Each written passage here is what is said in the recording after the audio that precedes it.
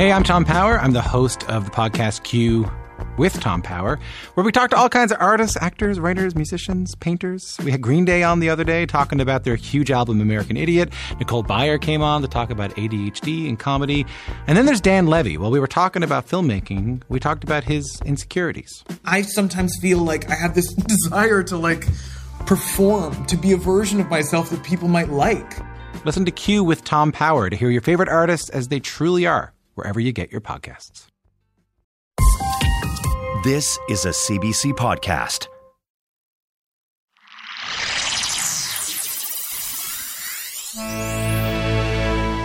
Welcome to Ideas. I'm Nala Ayed.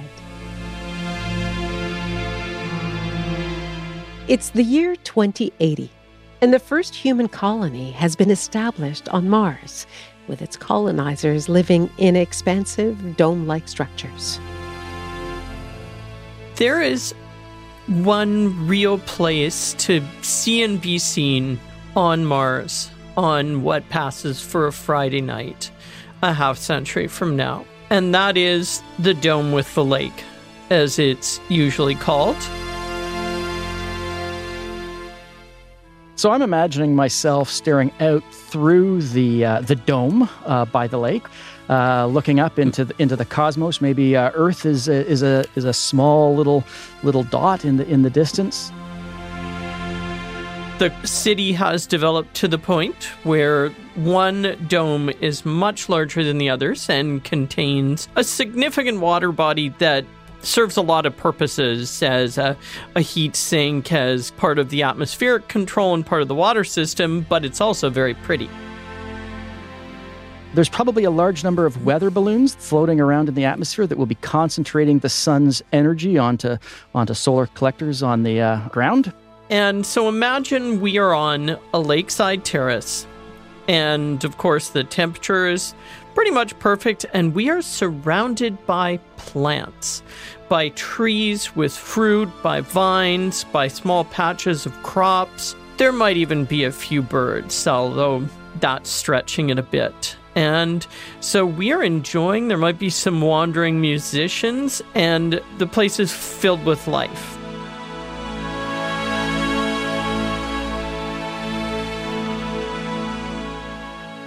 And what will there be to eat? Oh, there's going to be a pretty diverse and vibrant menu that is put together from the ground up.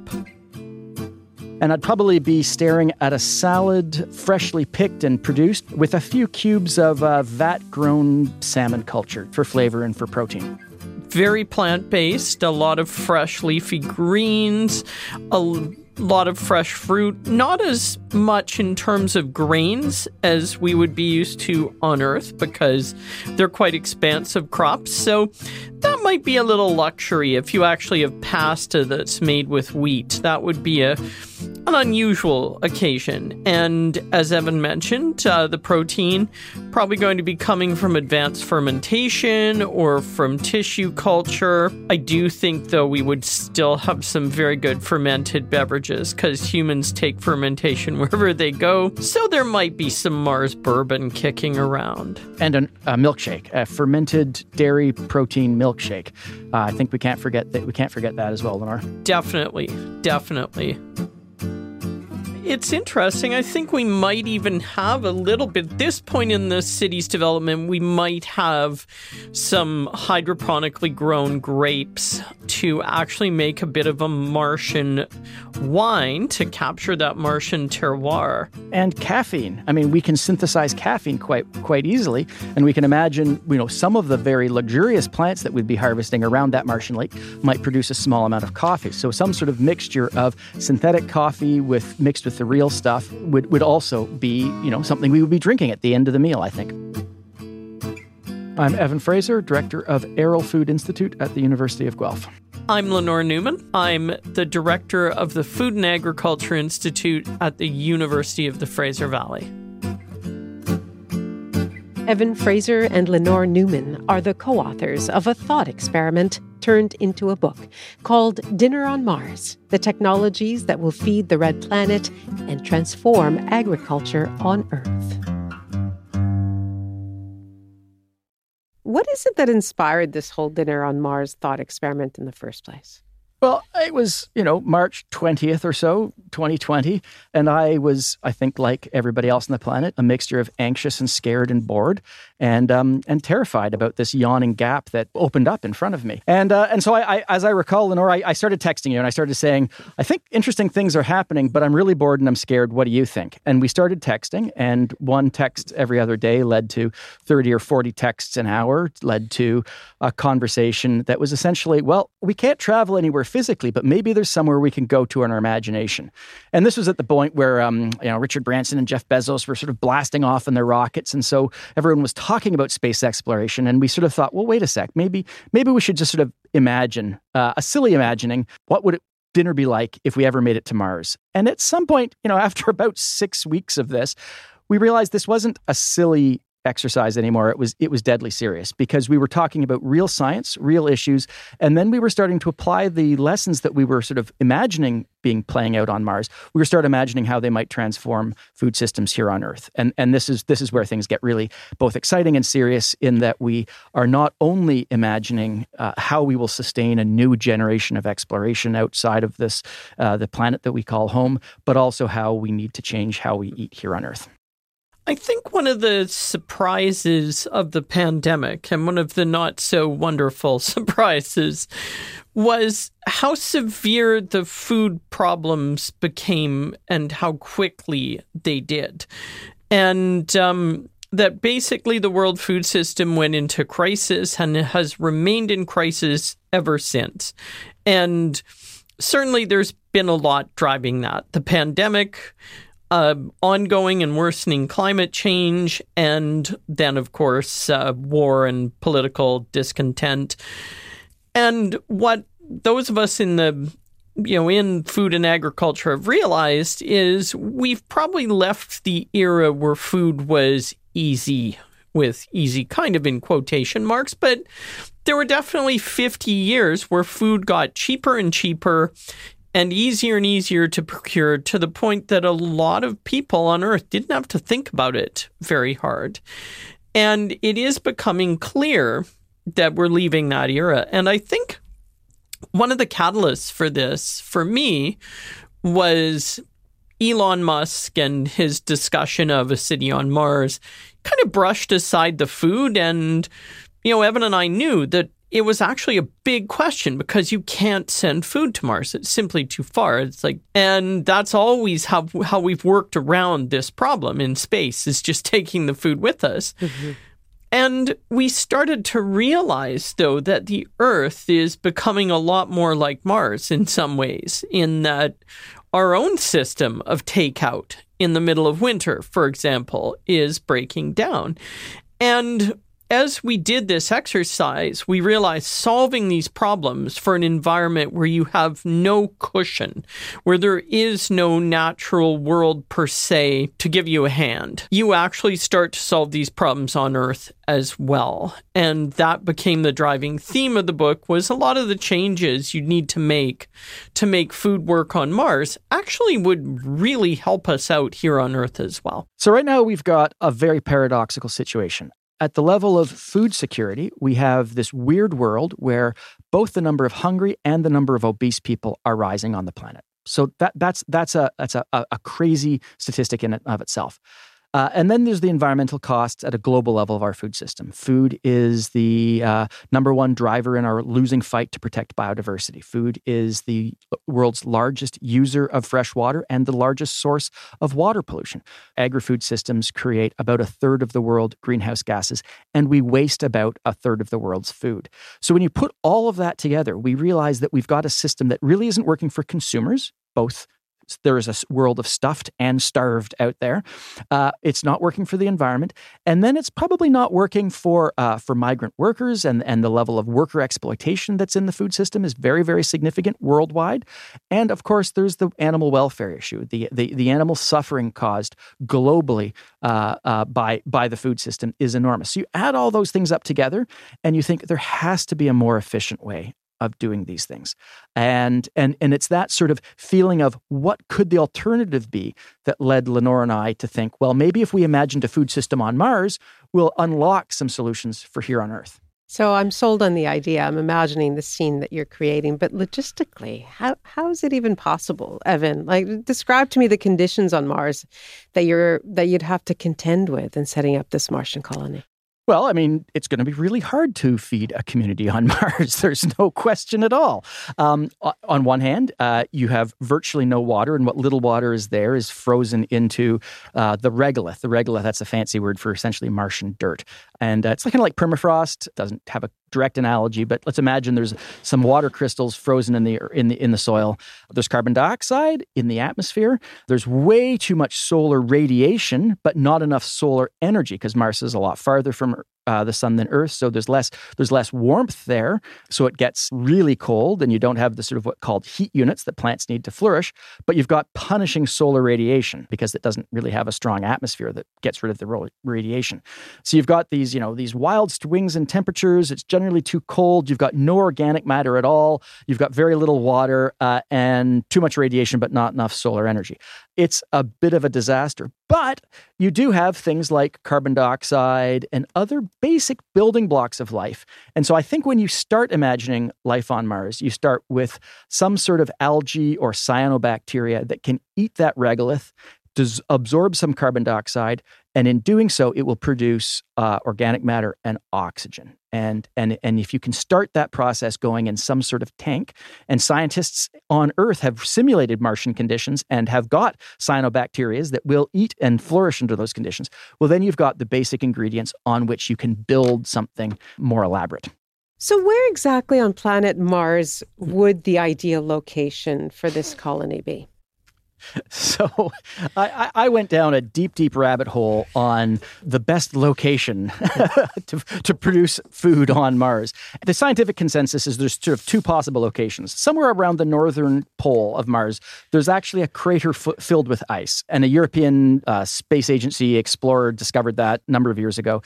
And so it have the advantage of being a crater, and it's got lots of water, but it's up in the poles, so it gets really, really cold. So a group of architects a few years ago sort of did some visioning on this and decided that there's a tunneling into a cliff face kind of in the mid-latitude, slightly north of the equator on Mars, would probably provide a way of buffering people against the solar radiation.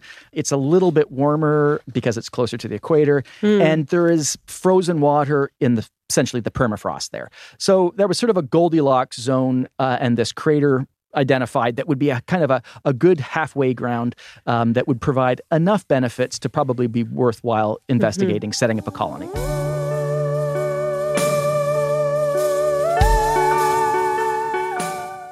And in imagining their Martian colony, both Evan and Lenore took inspiration from what's already been developed here on planet Earth.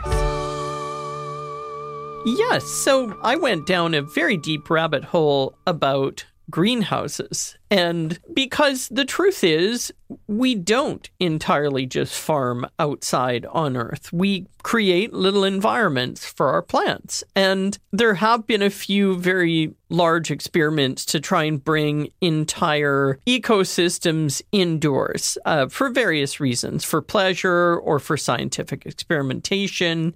And one of the ones that inspired me is this series of domes in the south of England called the Eden Project that encloses a series of biomes in an old mining pit. Well, hello, my name is David Harland, and I am the Chief Global Growth Officer for the Eden Project in the southwest of England. So to imagine the Eden Project, I want you to imagine a big hole in the ground, a former mine from which humans have extracted, in this case, China clay. And we took that former mine and we breathed new life into it. So what you see today is some very large plant conservatories that look a little bit like big bubbles. They're the largest plant conservatories on the planet. And in those bubbles, in those biomes, we have got a fully heighted rainforest. We've got a Mediterranean zone, and then lovely lush gardens all the way around in that bowl. The Eden Project covers an area about the size of 35 soccer fields. So when you step into, say, the rainforest biome, the first thing that probably hits you is the scale of the building. It's a very large space. The height of the rainforest, the smells of the Mediterranean, perhaps if you were there. And what we do is that we take people on a journey around various of the tropical zones of the world, and it finishes particularly in an area which demonstrates how dependent we are on the natural world. So you see things like cocoa that turns into chocolate. You'll see the stories of palm oil. You'll see bananas even at another simple level, and many more things, because the purpose of Eden is to remind people that we're dependent on this rather wonderful planet of ours, and not part, we're part of it, not apart from it.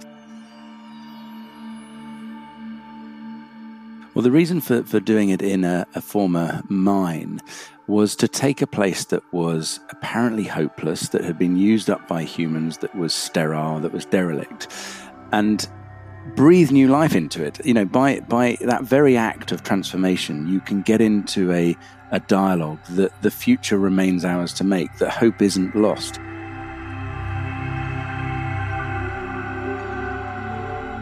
Well, plenty of people have imagined us, taking biomass structures to Mars. I think our view is that we'd rather look after the planet that we've actually got right now.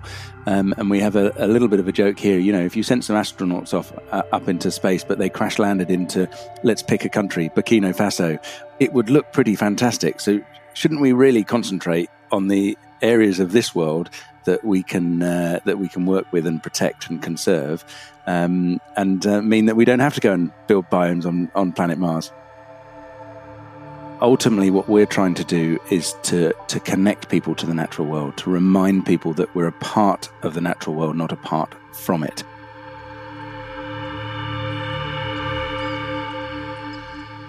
The greenhouse windows of the Eden Project are made of 3 layers of a special kind of plastic that inflate to create 2 meters deep pillows. And the biomes are home to hundreds of thousands of thriving plants and trees. It's mostly for educational purposes. It's not a true closed system because they do bring in water and air and such. But it does serve to show that one can create these little communities of plants that support each other indoors. And we've seen that in the Victorian era. It was very popular to create these kind of pleasure domes full of plants. And right back into history, people have been obsessed with growing plants out of their own ranges. And that often requires greenhouses. It's now a cliche that necessity is the mother of invention. But in the case of greenhouses, inventing them was actually a matter of life and death. The first greenhouses on Earth were actually built in Roman times. And they were very small, and they didn't have glass the way we do. They actually used translucent rock. But the reason they were doing this is the Emperor Tiberius was a very strange man. And he had these fits of illness that might have been real, might have been kind of imagined. He was prone to anger, and he'd holed up at his pleasure palace on the Isle of Capri. And his doctors told him that he really should be eating a snake fruit every day for his health. And he became a bit obsessed with this. Snake fruit is also known as Persian cucumber. It looks a little like a cucumber. And the problem was they don't grow year-round, even in the warmth of the Bay of Naples. And so he told his gardeners he wanted one every day, no compromise. And the problem was, if he didn't like one of his servants or his staff, he threw them over a cliff that was called Tiberius's Leap. And of course, they fell to their death. So these people had a lot of incentive to develop a solution. To say the least. And so they put together the first working greenhouses to grow these cucumbers for Tiberius.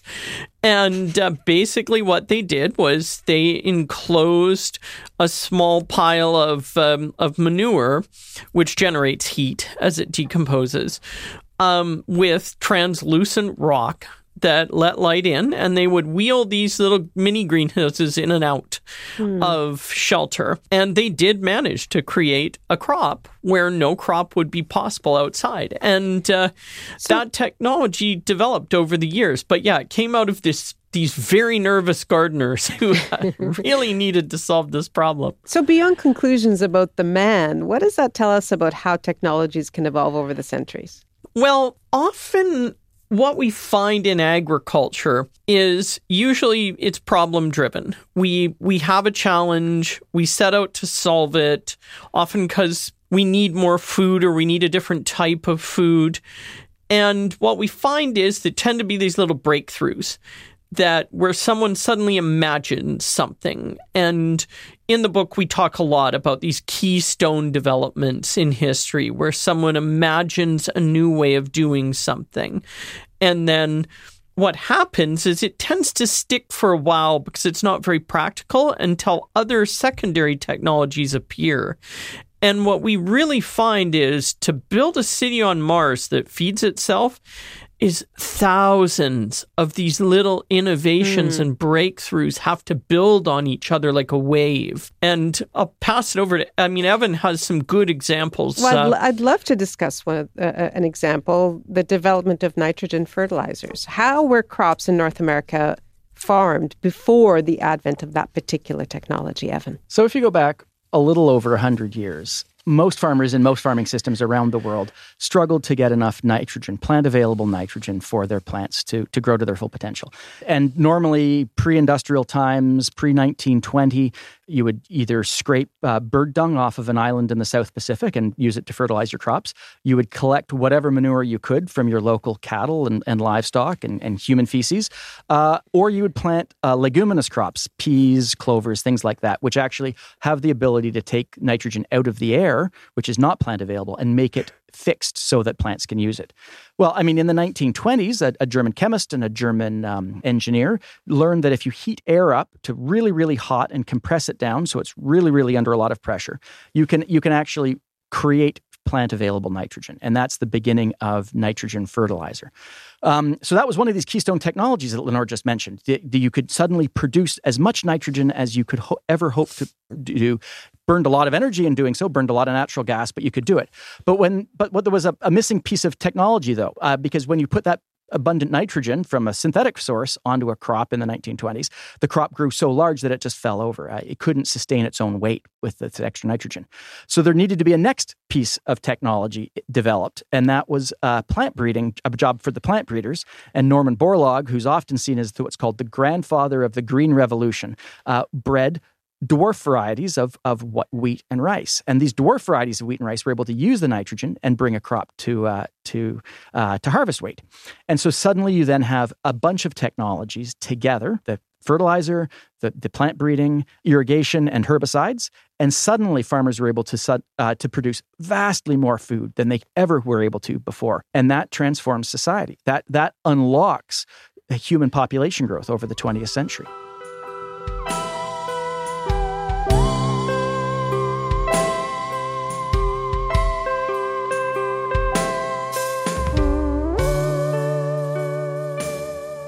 On Ideas, you're listening to Dinner on Mars with food security experts Evan Fraser and Lenore Newman.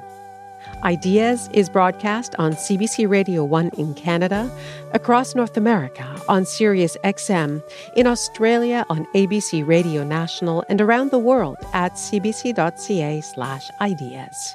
You can also find our podcast through your favorite podcast app. I'm Nala Ayed. When faced with the complex moral questions the world tends to throw our way, it's easy to feel overwhelmed. My name's Waleed Ali. And I'm Scott Stevens. We're the hosts of The Minefield, an ABC Australia podcast. And each week we try to navigate the moral complexities of modern life in a way that's unexpected, unpredictable, intellectually serious, but more than a little fun. Along the way, we're joined by a range of philosophers and thinkers who promise to help you see the world and the challenges we face in a different light. You can listen to The Minefield wherever you get your podcasts.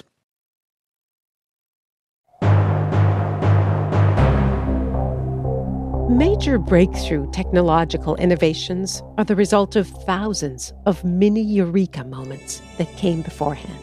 And those innovations are inspired by a pressing need. Food security experts Lenore Newman and Evan Fraser are looking at innovations here on Earth and gazing into the future, a near future when the first human colony is established on Mars. They're co-authors of Dinner on Mars, the technologies that will feed the red planet and transform agriculture on Earth.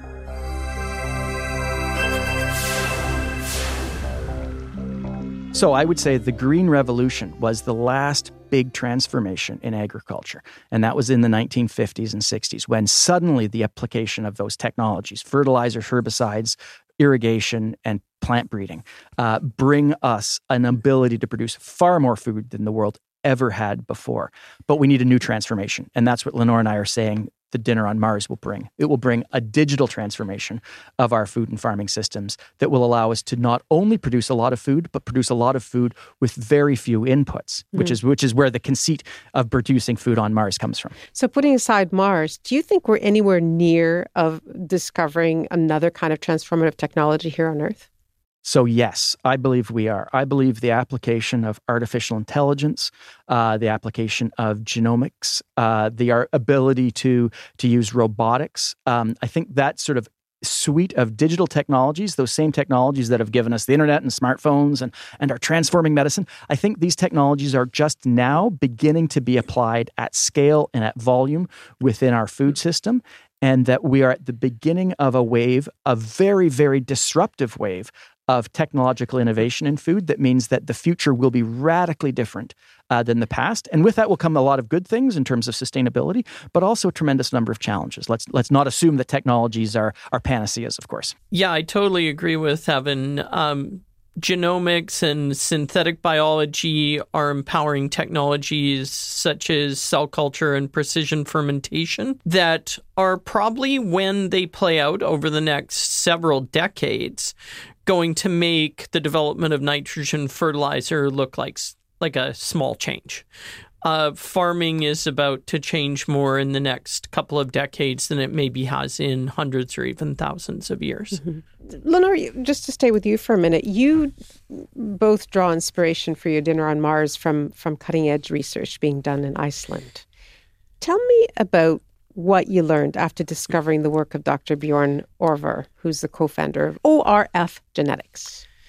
Yes, well, I've long had an interest in genetic engineering of plants and also synthetic biology, where you basically take plants and other organisms and you can edit them to do things for you, to put it in a very simple form. So one of the ones I follow closely, you might take yeast and modify it to create something other than alcohol. And this is actually pretty common technology now. It's used to produce insulin and also to produce vegetable rennet, the catalyst that makes cheese making possible. So existing tech, but being applied in more and more ways.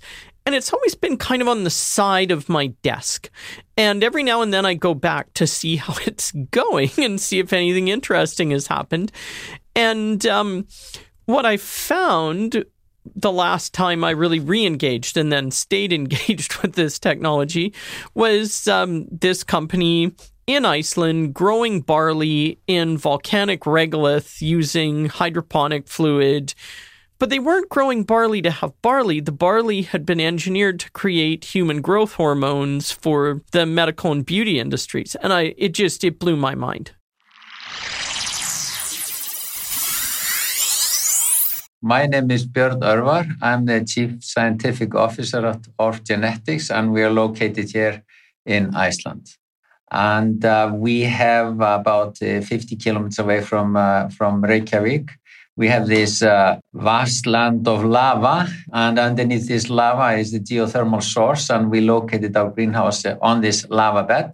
It's actually quite photogenic because you have this black lava, and then you have this bright light, which is actually our greenhouse. And we use the geothermal energy also to produce electricity. And we run this greenhouse throughout the year. So in the middle of the winter, you have the greenhouse operating. So it is quite, like I say, quite a photogenic thing. You see this black lava, and then you have a bright yellow light in the middle of nowhere. It's basically in the middle of nowhere. The greenhouse in the middle of nowhere covers an area the size of a football field. and produces 130,000 bioengineered barley plants at any given time in a volcanic rock landscape where the outside temperature averages between 0 and 12 degrees Celsius. And if you go inside this house, you see those plants being cultivated on conveyor belts. And we use so-called hydroponic cultivation. There is no soil inside the house. We do not cultivate these plants in soil. However, we use this unique material, which is a volcanic pumice. So we basically grow these plants in volcanic pumice and water. Bjorn and his team bioengineer the barley plants to produce tiny proteins called growth factors that originally come from humans and animals. Barley is very difficult in bioengineering. However, it has two really nice qualities. First of all, if you need to cultivate barley outside greenhouse, you basically can do it anywhere in the world. You can even grow barley plants in Iceland, and where the summer temperature is around 12 degrees average. And you can grow barley in deserts and at high altitude and so forth. So it's a really resilient plant and in that term, a very good plant. However, the most important thing with the barley for our business is that we are bioengineering these plants with new trait. And these plants are biologically contained, meaning that they have difficulties in cross-pollinating other plants. So they're it's a very safe way of producing new trait, producing new proteins like we are doing in the barley plant, because we know that this barley plant is not going to cross-pollinate some natural vegetation or something like that. Bjorn imagines that in the not-so-distant future, the animal growth factor proteins developed in barley could be used to create meat that circumvents the killing of animals. Yes, the cell-cultured meat industry is growing very fast. There are many companies around the world that is developing this very challenging technology. However, one of the challenges these companies have is the cost of growth factors in the cultivation. You're probably talking about $50,000 to $100,000 for 1 gram. So this is just too expensive for this industry. And it would be impossible to produce a meat today using the growth factors that are available now on the market. They're mostly for research and for the pharmaceutical industry. So we set up with this goal, Orgenetics, to try to scale up the production of those mostly animal growth factors, but at the same time bringing down the cost of these growth factors dramatically. Probably in the range of 500 to 1,000 times from what you can have, what you have to buy them for today.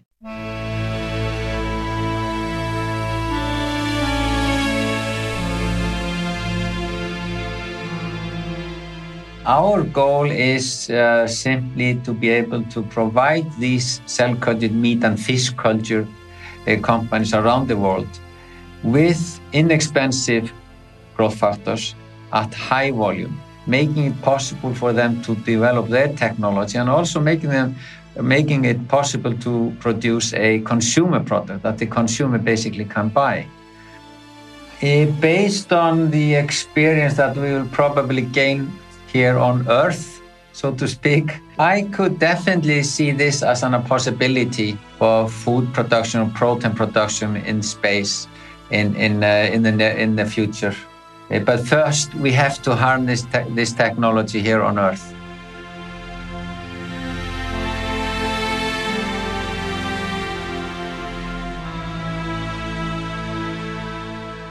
Food security expert Lenore Newman.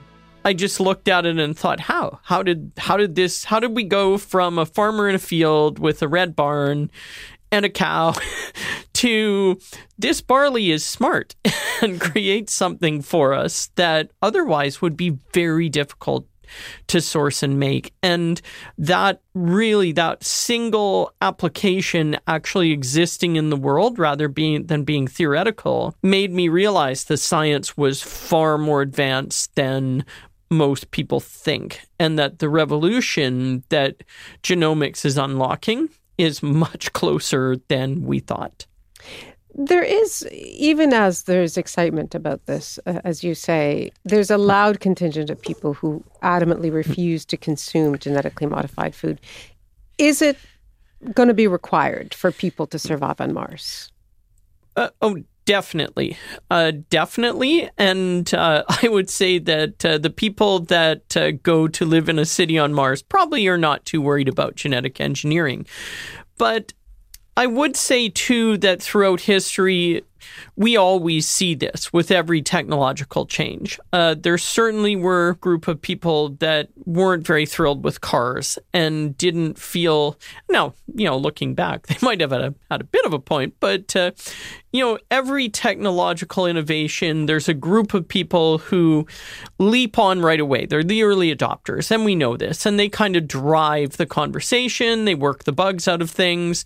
Then there's a group of people that basically just follow. And, they're a group that say right now might have some thoughts about genetic foods, but they don't really look for it. They'll go buy soy in the store. They'll buy cheese and not worry too much about how it's produced. And then, of course, there is a group that is very technologically averse. And I think the weird thing with a Martian civilization, it's going to be a bit self-selecting in that those people probably aren't going to go to Mars. And I think we saw this with a lot of population movements. People who relocate tend to be early adopters. Evan, I don't know if you would agree, but that would be my thought. Yeah, I think that if we think about technologies on Earth, the world is moving into a place that it is going to be so hot and crowded that we are not going to be able to leave any serious tools on the table in terms of feeding ourselves and managing through the calamitous environmental challenges of the next 100 years. And if we can engineer a crop to be more efficient with nitrogen or engineer a protein supply to be more efficient, and the resulting product produces healthy, safe nutrition, then I think that we will be engaging in it. Not everybody all the time. And as Lenore says, there will be a percentage of the population that, because of philosophy and economics, can choose for themselves other products. But for the vast majority of people, I think that's the future we're probably going to be looking at. You've pointed out, both of you have pointed out, that the amount of food waste on this planet is far higher than it should be. There's more than enough food produced on the planet to feed everyone, yet nearly a third of food produced goes to waste. What do you think is a realistic way to curtail the amount of food that goes to waste, as well as the amount of waste that is created in the production of food itself? So I think one of the things, and this thought experiment about designing a city on Mars really highlighted this to me. One of the things we have to realize is that our current industrial system is what's sometimes called a make, take, throw away system, where we take resources out of the natural environment, and we make it, we turn it into something we care for, or we use economically, or we eat, or whatever, and then the waste products just get dumped away. And nature doesn't work that way. Nature works in cycles. The tree drops a leaf, the leaf decomposes and is taken up by the tree for the next generation of leaves, etc. And in Mars, where there are no organic molecules, when we produce organic molecules using cyanobacteria, each of those organics are going to be unbelievably valuable. And so we're not going to waste any of them. We are going to recycle them continually. And so this then means what we have to have on Mars, which we should be developing on Earth, is a circular economy of food. We need a food economy where the waste products from one step are immediately used and upcycled, not recycled or thrown away, upcycled into higher value products. And so, for example, the waste product of a cyanobacteria tank would be a bunch of dead cyanobacteria. Well, that's actually the valuable organics that are going to be fed then to, say, a colony of yeasts that will produce advanced proteins. In the process, all of these things will be producing oxygen and filtering water. And what we're having to imagine on Mars is a series of modules that the waste products of one become the inputs to the other. And that's something we desperately need. That's the sort of mindset we desperately need here on Earth, where like the statistics are, that we waste about a third of the world's food. Here's one example of how this circular economy of food works. Cher Meerweather is CEO of Anthesis Provision. And so one of the recent companies that we worked with was Wellington Brewery. So we went in, and the first thing we did was, how do we prevent the beer from going down the drain? And then we started to look at, well, what else can we do? Because when the natural process of making beer results in unavoidable byproducts, and that's just a fancy way of saying the leftover spent grains. And so we started to explore or stand in that possibility of what if you will, and look at, well, what else can we do with those spent grains? And the first thing we did was engage with a local company called Okara Solutions. And they were creating animal feed with bugs, in this case, black soldier flies. And we thought, well, the black soldier flies make a higher value feed than just simply feeding the spent grain to, let's say, pigs. So we explored that option, and we started to create this high value animal feed that we fed to Izumi Aquaculture and their rainbow trout. So we took the spent grain from Wellington Brewery and we fed it to the black soldier fly larva. And then that was fed to the rainbow trout at Izumi Aquaculture. And the rainbow trout was one of the first ingredients on the plate within the neighborhood group. We then took some of the remaining spent grain, as well as spent yeast from Escarpment Labs, and we created a sourdough bread with Grain Revolution. We then took the detritus, or the fish poop, from Izumi Aquaculture and spread that on the fields at Smoyd Farm, and that helped make the potatoes extra delicious. And then we harvested those potatoes and put them on the plate, and the combined effort of potatoes, beer, the sourdough bread, and the rainbow trout, we created 3 different meals, 3 different circular gourmet meals at the neighborhood group restaurants. We need to shift our mindset to one that is in that constant circular perspective, so that there is no such thing as waste. In fact, we don't even use the word waste anymore, but rather, here is a set of resources.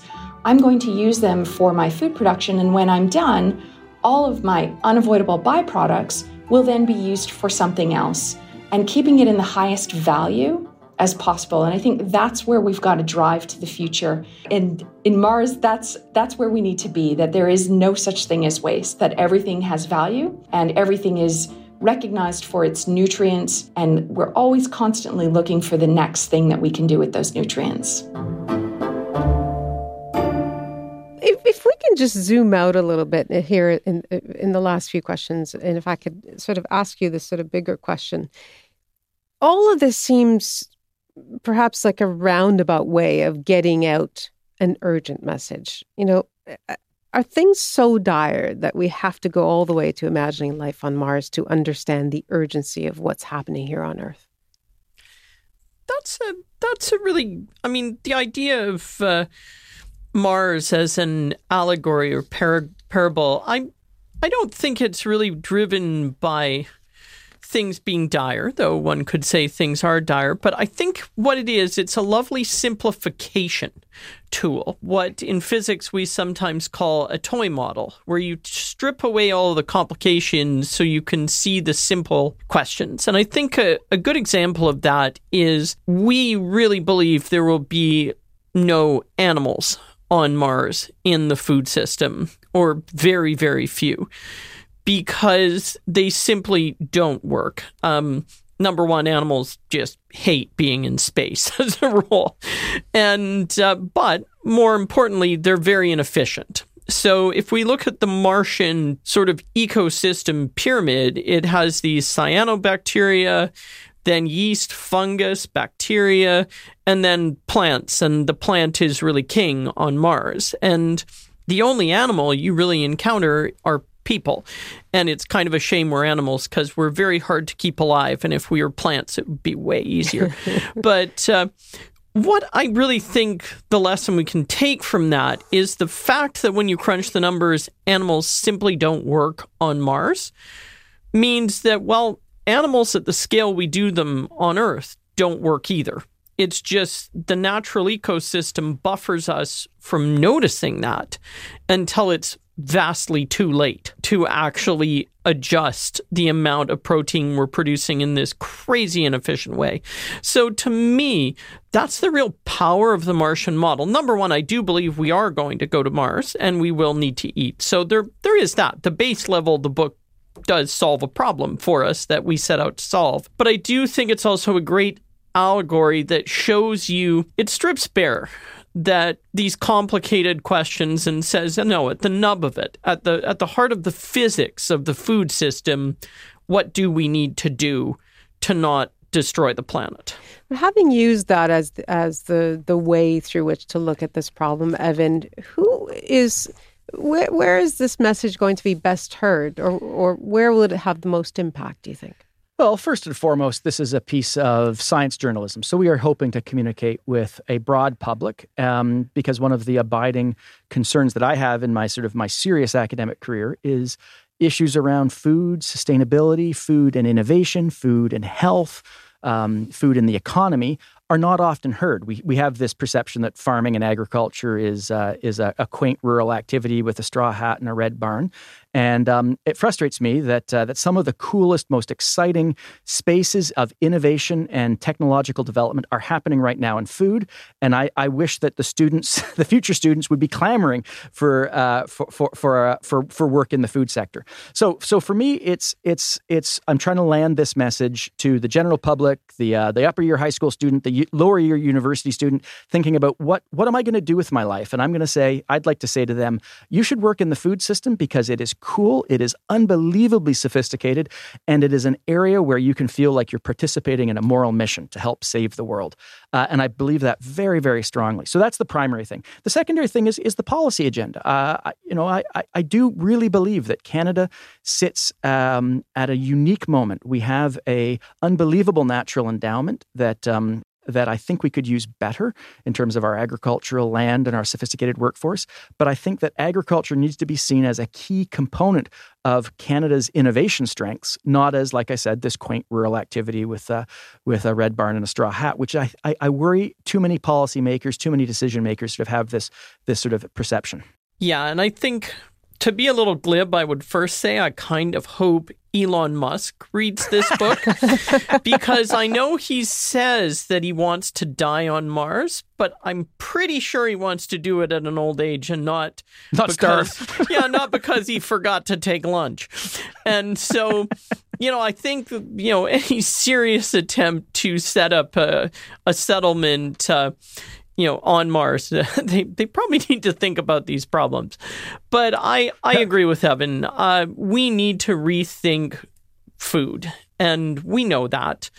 And it is hard to get that message heard because there is this kind of stickiness of the status quo, and the general public really is about 100 years behind in where the food system is. And we need to move past that because in a lot of ways, I believe that the Earth isn't that different from Mars. It just happens to have, eons of biomatter that have gathered up that we can draw on. It's like someone left us an inheritance. And, if you just burn through an inheritance, it's pretty easy to one day wake up and realize that someone's taken the furniture back and you don't have any money anymore. And boy, you probably should have thought about that while you were burning that inheritance. And it's kind of what we're doing with the biosphere. And we need to be making the changes now before we make the Earth look so much like Mars that it can only support a tiny number of us. So if you go back to your imagined fancy night out on Mars, is it really a place you'd want to live, Lenore? I'd give it a go, I think. But then, I come from a family that historically we were fishermen, and my family owned a fishing company. So I spent a good part of my youth on a 56-foot halibut boat. And I loved the technical problems. And I think it's how I ended up in physics and then going on to look at the food system. Is when you're on a halibut boat in the middle of the ocean, you better have everything you need. You better have a spare thing to put in if after something inevitably breaks.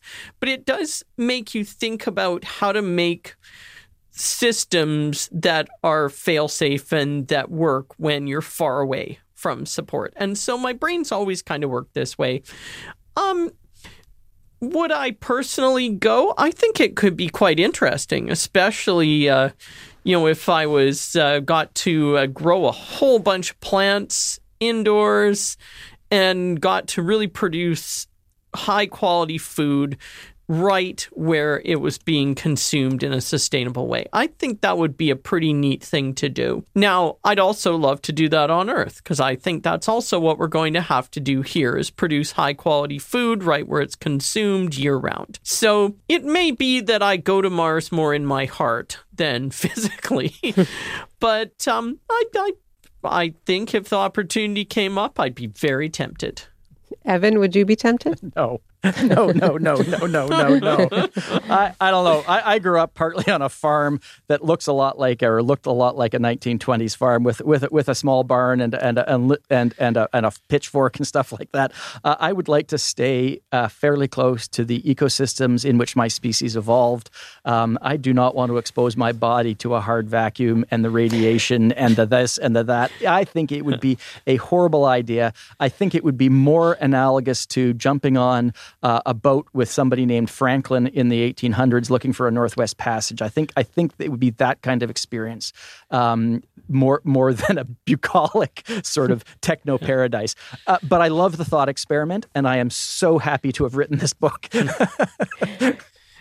So then to try to end on a positive note, I mean, not that that's not a positive note, but what are your realistic predictions on whether we can turn the tides on climate change in our global food system, so that global food security, so that we don't have to escape to Mars? I'm definitely an optimist. I think this is the single most exciting time to be in agriculture since some person 10,000 years ago had the weird idea to tame down an auroch and turn it into a cow. Like, I really think we're at this point of this explosion of technology that is very akin to the development of network technology that completely transformed our world. So I'm an optimist that if we can pull together and manage not to annihilate each other with wars and factionalization and scrambles for resources, I feel the next 20 to 30 years are a very exciting time for making a food system that lets everyone have the food that they need to be healthy and happy. Evan, are you also optimistic?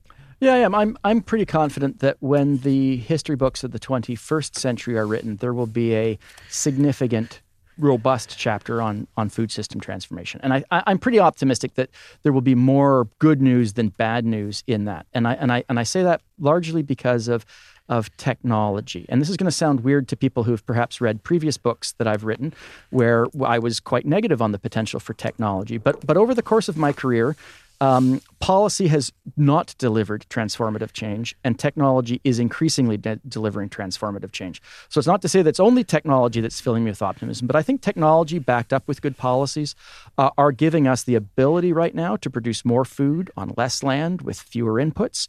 I think we can improve the nutrition of our food, and it's going to require a tremendous amount of technological innovation, like we've spent a lot of time talking about. It's also going to need policy, such as policies to reward farmers for absorbing carbon dioxide here on Earth. And if we could twin technologies to absorb carbon dioxide with policies that reward farmers for doing so, then we will actually, I think, see quite a radical and quick transformation that will, I think, result in a better food system in generations to come. At least I have to hope that, because the alternative is nihilism and despair, and that's not a good place to go at any time.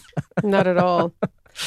Thank you to both of you, Lenore Newman and Evan Fraser. Thank you so much for your time and insights. Thank you. Thank you.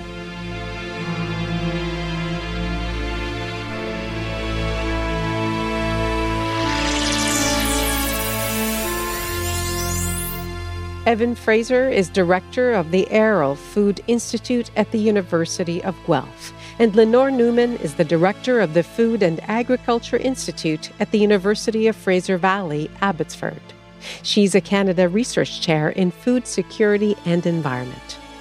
They are co-authors of Dinner on Mars, the technologies that will feed the red planet and transform agriculture on Earth.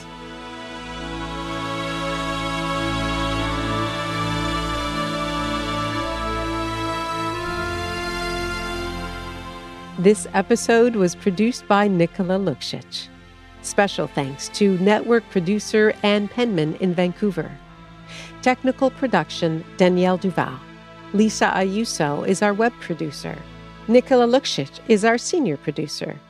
Greg Kelly is the executive producer of Ideas, and I'm Nala Ayed.